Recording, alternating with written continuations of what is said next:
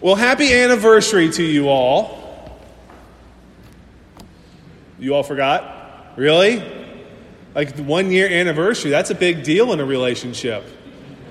Well, if you're let me get you caught up. Our anniversary was actually last Monday. Bishop Sharma Lewis has appointed me to Mount Olivet for another year. So don't worry if you forgot to get me something. You have an entire year to get me an anniversary gift. Over the past year, we've gotten to know one another a little bit. You learned that I have an affinity for barbershops and a retired Episcopal priest named Fleming Rutledge. I learned that Pastor Ed loves words, their origin and function. And along with that, I learned that he has an intense disdain for the word awesome. I also learned that Mount Olivet is a place of welcome for all people. Gay, straight, Protestant, Catholic, Jew, Muslim, even Democrats and Republicans are all welcome in this place. Welcoming people into the community is part of the DNA at Mount Olivet. And it was one of the first things that I learned about you all. While it is plastered on a sign along Glebe Road, before I even arrived here last summer, I learned that this church welcomes people through its doors every day, through community partners like La Cocina and Just Neighbors. And over the past year, you have made me and my family feel especially welcome in this place. And for that, I am grateful. Over the past year, you have also heard bits and pieces of my calling into ministry. Many of you know that my wife, Allison, married a security engineer back in 2009. She did not marry a minister. But somewhere between September of 2009 and September 2011, something happened. In the late winter, early spring of 2009, Allison and I began shopping. We were shopping for a church to be married in. Really, we were shopping for a preacher because, like many of our peers, we didn't want to have a churchy wedding. Ideally, the preacher would keep the sermon short, something I'm sure most of you wish every morning. We were hoping that the preacher would make sure that we said our vows correctly and then sign the marriage license without too much hassle. We knew what we wanted, and we created a plan, and that's what we were going to stick to. It's not that we wanted church to be easy. It's that church for us, two people who grew up attending Sunday school and worship regularly, church had become a thing that people watched other people do. Because after all, it's easy to sit and watch a small group of people be the church within the larger body of the church. And for us, quite frankly, that's not something we wanted to be a part of. Like many millennials, I had life-changing experiences encountering the risen Christ as a teenager, but as an adult, those experiences were few and far between. Our scripture reading this morning is a mashup from the Sermon on the Mount. The Sermon on the Mount makes up 3 chapters in Matthew's Gospel. Jesus has just proclaimed the Beatitudes. That's what our gathering litany was this morning. The blessed are theys, and because they are blessed, the kingdom of God is now theirs. Those people that are now blessed were not exactly the folks most people in first century Israel would have considered to be blessed. And because of that, Jesus had just dropped this new reality on his disciples based on how he had flipped the structure of first century Israel on its head. Our first reading from Matthew 5 is a favorite among Christians because Jesus tells his disciples then and us today that we are the salt and light of the world. If you were feeling insignificant this morning or have just had a terrible morning, let that sink in for a moment. As Jesus was speaking these words, because of who he is, a new relationship was developed by him with his closest friends. A new community was formed by Jesus as he taught the disciples. and those who had gathered nearby to eavesdrop on Jesus.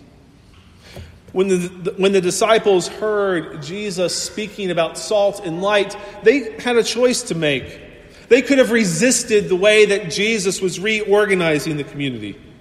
While being salt and light might sound like a prestigious honor, this new status would also draw the attention of those who opposed Jesus' changes to the community and placed that attention also onto his disciples.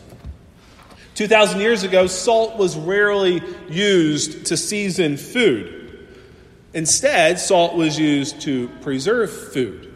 It was a necessity of life if you wanted to survive. So when Jesus tells his disciples that once salt is no longer good, he is talking about contaminated salt that doesn't preserve food. He's not talking like a snooty Top Chef contestant.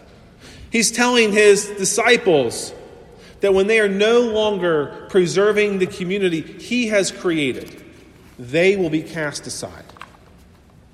As light, they are to give honor and glory to God in all things that they do, drawing attention to God and God's faithfulness, shining God's light into the world and not their own.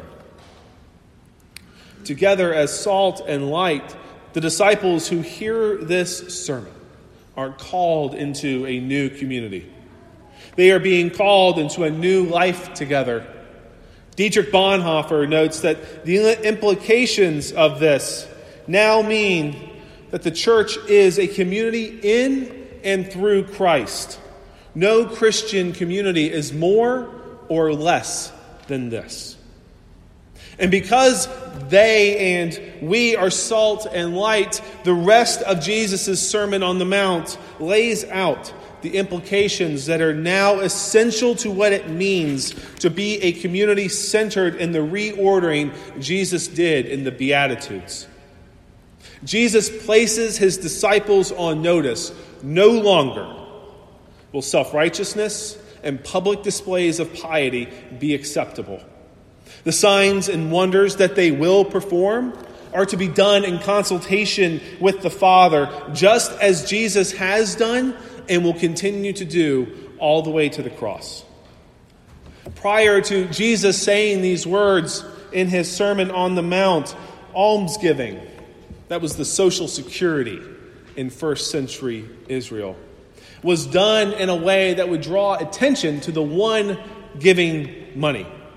The trumpet that Jesus is referring to is the sound made when alms were tossed into the bucket, for lack of a better term, within the community. The opening on this container looked like a trumpet. And in many cases, throwing money into this container with this loud clanging noise was more about making yourself look good in front of your neighbors than it was actually helping the poor. Private devotions during this time had spilled out of the home and into the public square. And now Jesus teaches his disciples that they are not to parade their good deeds and piety for all to see. Prayer is to be done simply, directly, and with sincerity. Jesus isn't telling us that we shouldn't pray publicly. What he is saying, though, is that those private devotions, those deepest prayers that we share with God, those are to be between us and God and not something that we stand on the street corner and do. Jesus has changed the focus of first century Jewish piety towards God.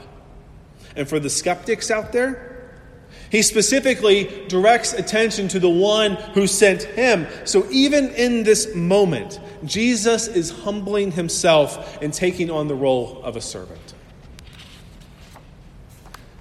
After Allison and I decided to ask one of the pastors at a United Methodist Church in Alexandria to officiate our wedding back in 2009, we didn't return for Sunday services because the pastor required us to do so in order to get married, or because we were ever actually invited back to church after meeting with him. Statistically speaking, it's very unlikely for anyone to be invited to church. You might be asking yourself why. It's because individually, you all, now I'm talking about you, and you all back here in the choir, you invite someone to church every 33 years. One person every 33 years. So if you're not 33 yet, you've got time. If you're over 33 and you haven't done it yet, you better hurry up. And if you're in your 60s and you haven't done it yet, you got a lot of catching up to do. Allison and I went back to that church in Alexandria, Virginia, because the acts of charity and piety being performed were not self-centered, and instead were focused on honoring God and being part of the kingdom of God here on earth today. We returned week after week to have our lives transformed by the Word of God. My life was transformed. I am in ministry today because of a community focused on living out their faith as followers of Jesus Christ, and not as a church with flashy sales gimmicks.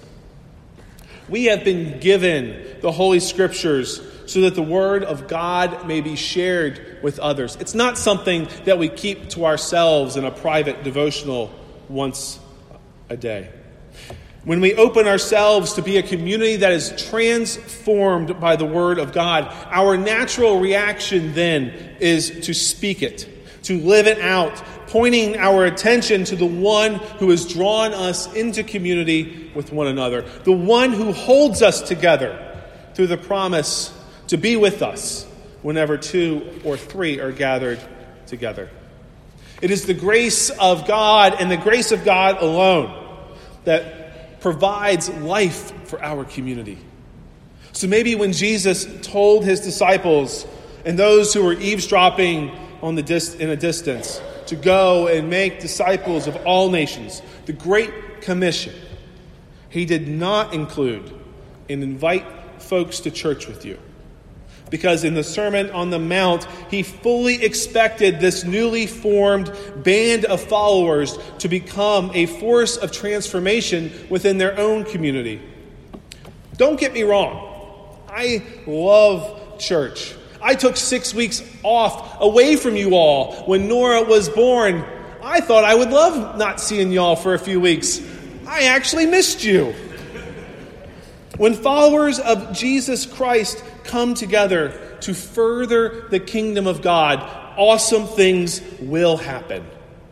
So often, though, inviting someone to church is about a great program that is coming up, or a fabulous, good-looking, young, new preacher that was just appointed there. But instead, we are called to be proclaimers of God's unwavering grace lived out by Jesus Christ, and witnesses to the power and promise of the empty tomb. It's not that we shouldn't invite people to come to church. Instead, our lives are to be a force of transformation, a living witness to the Word of God made flesh in Jesus Christ. And that, my friends, that is a far greater invitation than anything else we can offer. Thanks be to God. Amen.